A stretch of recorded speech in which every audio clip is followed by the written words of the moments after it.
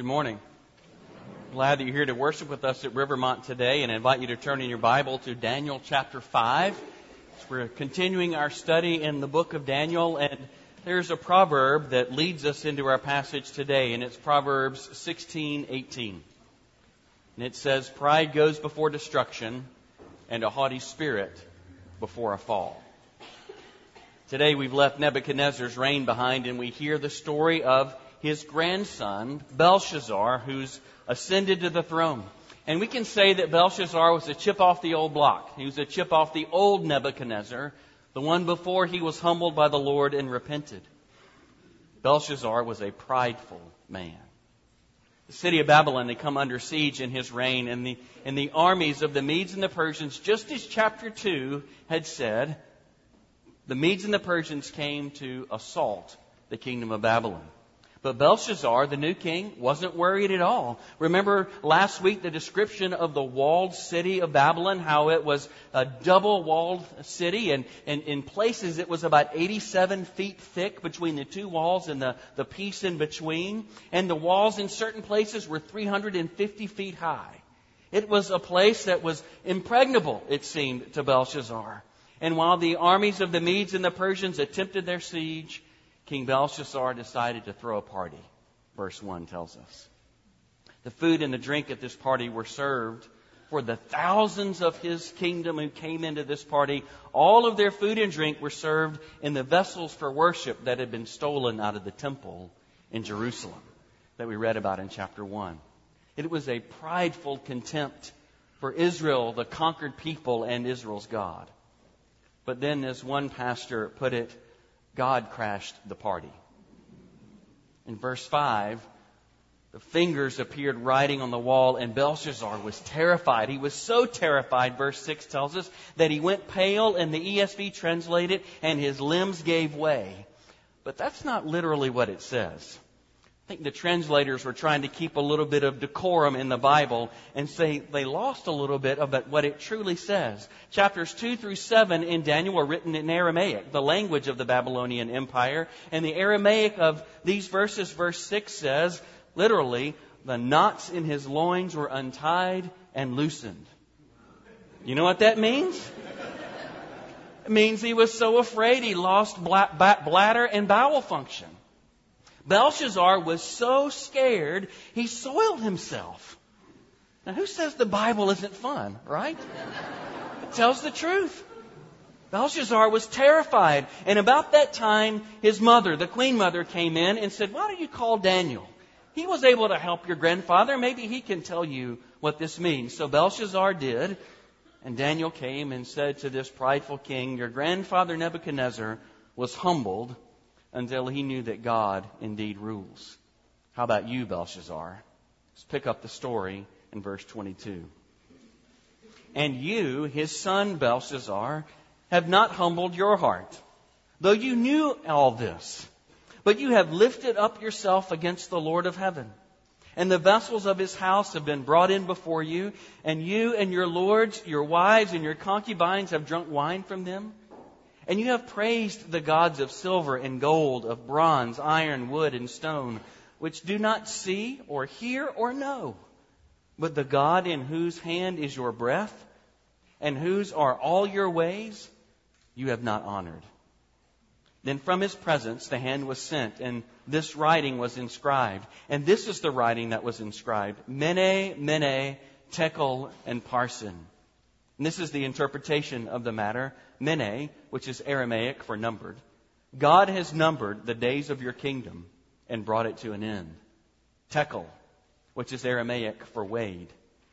You have been weighed in the balances and found wanting. And Paris, Aramaic for divided. Your kingdom is divided and given to the Medes and Persians. Then Belshazzar gave the command, and Daniel was clothed with purple, a chain of gold was put around his neck, and a proclamation was made about him, that he should be the third ruler in the kingdom. But that very night, Belshazzar, the Chaldean king, was killed. And Darius the Mede received the kingdom, being about 62 years old. Let's pray.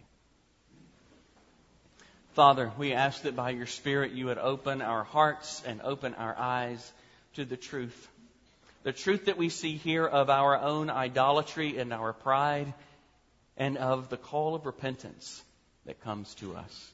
Help us to hear and help us to submit to you, we pray in Jesus' strong name. Amen. In 1969, in Pass Christiana, Mississippi, a group of people were preparing to have a hurricane party in the face of a storm named Camille. And they felt invincible and in control of their future. The police chief of Pass Christiana came up to the apartments, the Richelieu apartments that day, seeking to enforce the evacuation order. And this apartment complex faced the beach. It was 250 feet from the surf. They were in direct line of danger. And as the police chief came to those apartments that day, a man with a drink in his hand came out to the second-story balcony and waved. And the chief yelled up, "You guys need to clear out of here as quick as you can. The storm's getting worse." But the others joined this man on the balcony, and they just laughed. They stood firm in the arrogance and the invincibility of control. The chief was unable to persuade them to leave, and so he wrote down the names of the next of kin of the 20 or so people who had gathered at that party. And they laughed as he took down their names. They had been warned, but they had no intention of leaving.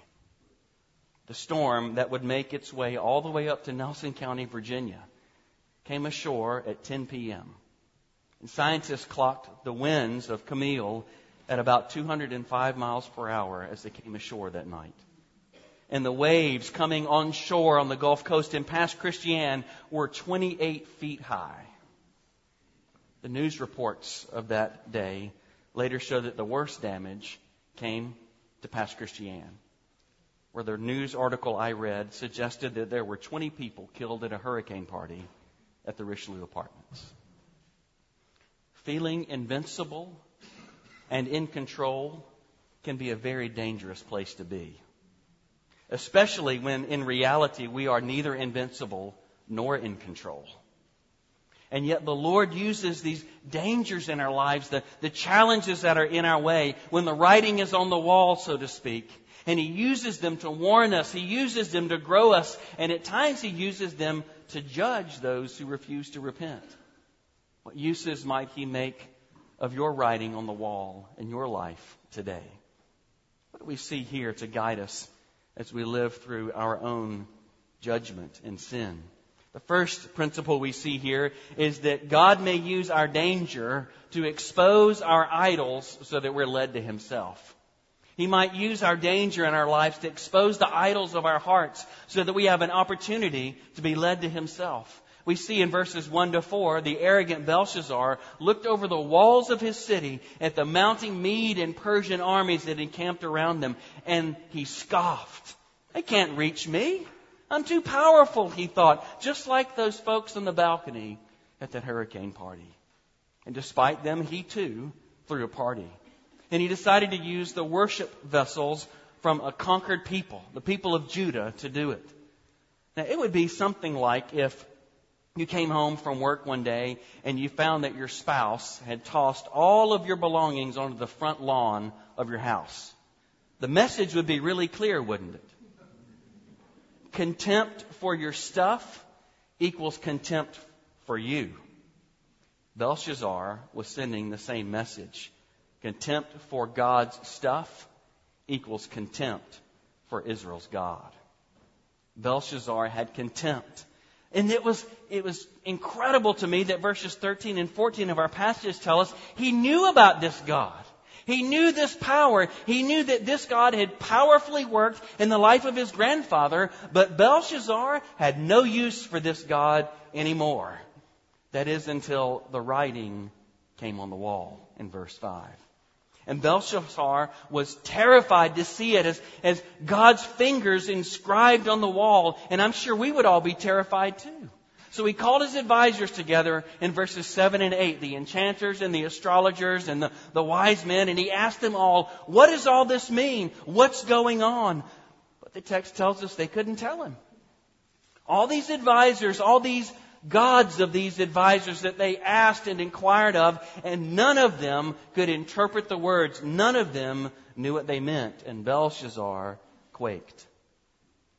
And as Daniel exposed the idolatry of Belshazzar in verses 23, he rebukes him for worshiping and consulting all of these idols who have no possibility to give answers or aid. Those gods of silver and bronze and gold and wood and stone. The gods who can't see or hear or know. They have no possibility of help whatsoever. And yet turn to them, Belshazzar did, for answers. And the truth be told, friends, you and I aren't all that different from Belshazzar in that sense.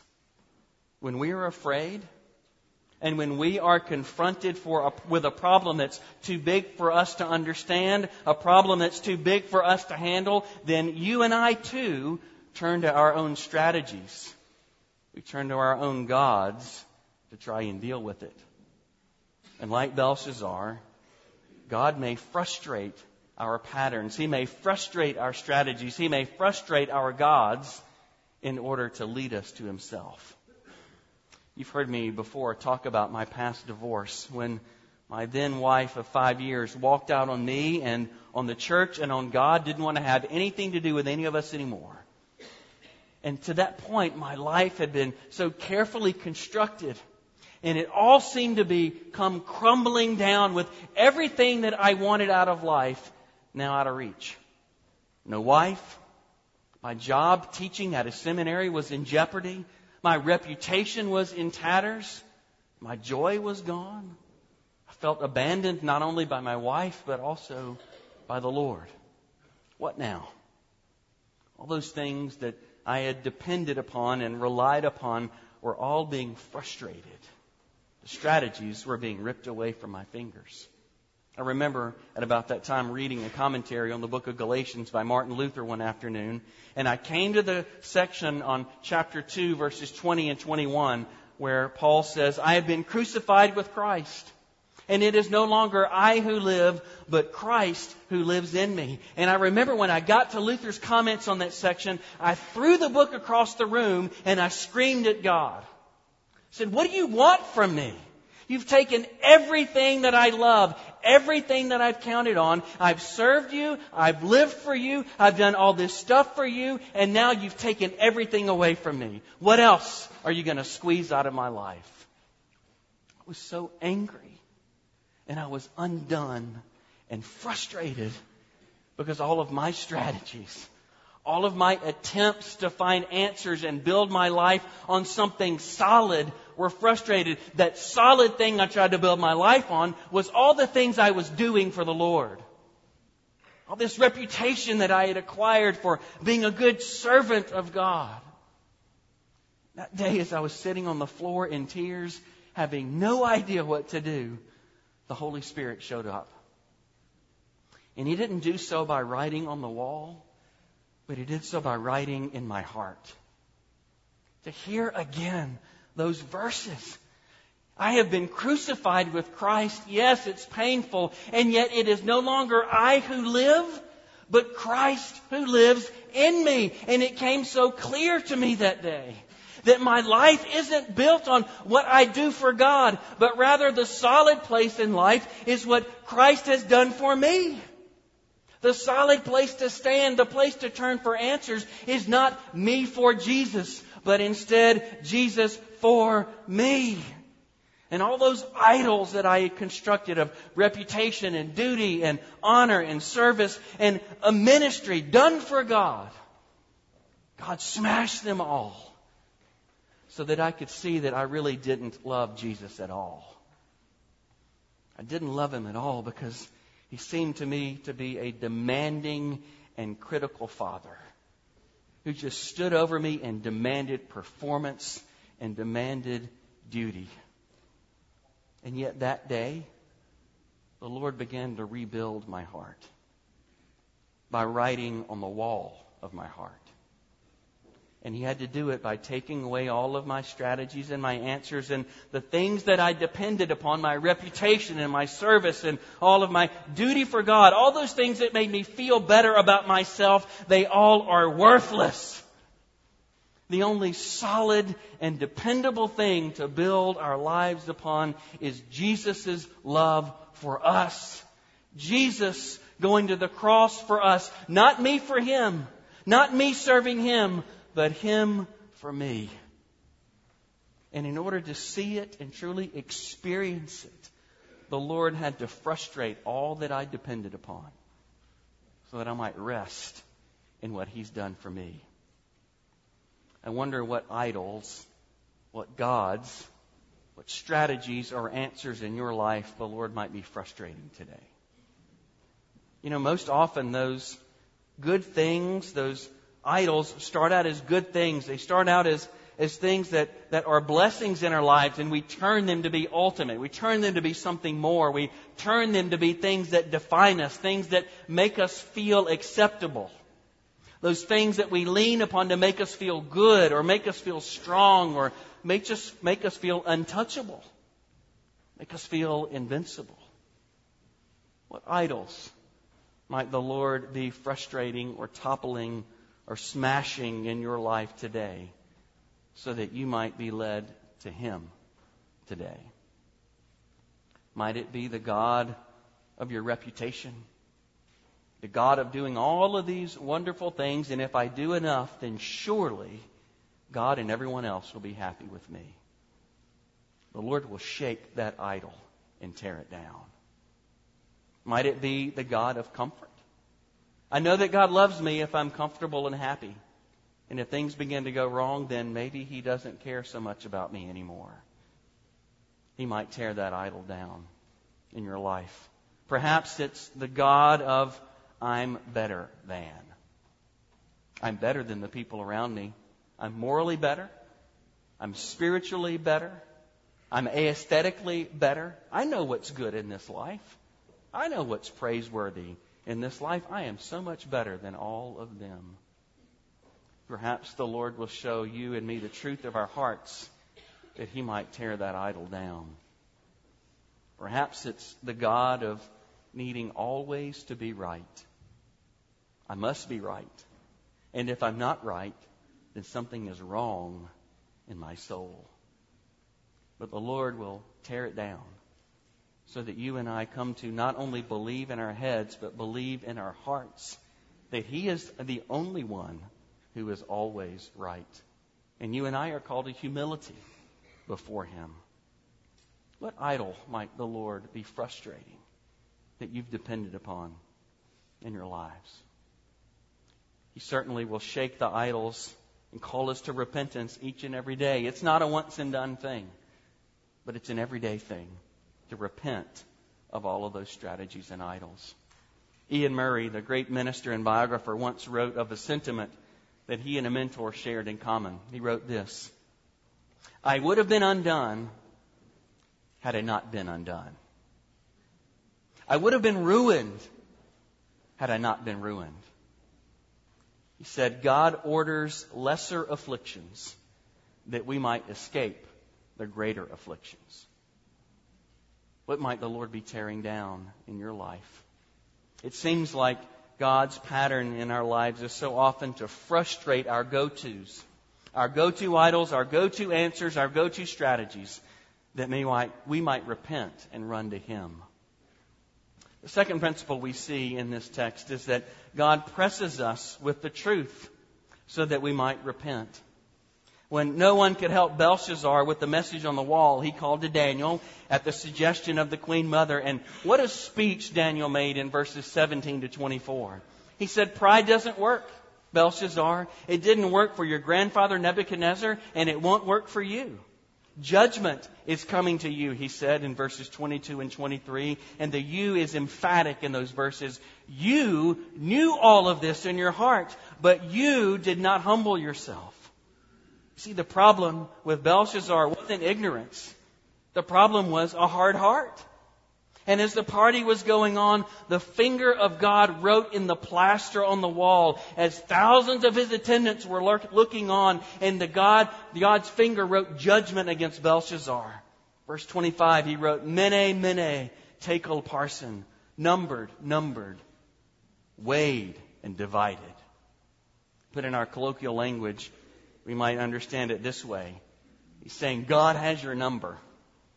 God has examined you, and you, Belshazzar, are a lightweight.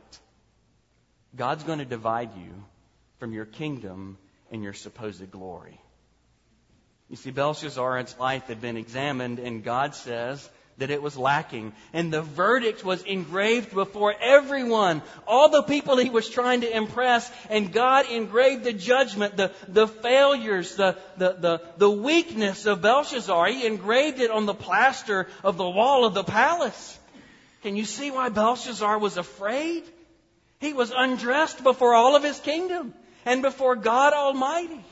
It was written there for everybody to see and everybody to know. And even more tragic in verses 22 and 23, he says, you knew all of this, Belshazzar. You knew this to be true, and you still turned to idols. He was such a fool. He was such a fool who knew better, but he still turned away from the grace that was extended to him. The problem wasn't a lack of information. The problem was a hard heart. And friends, that's our problem too.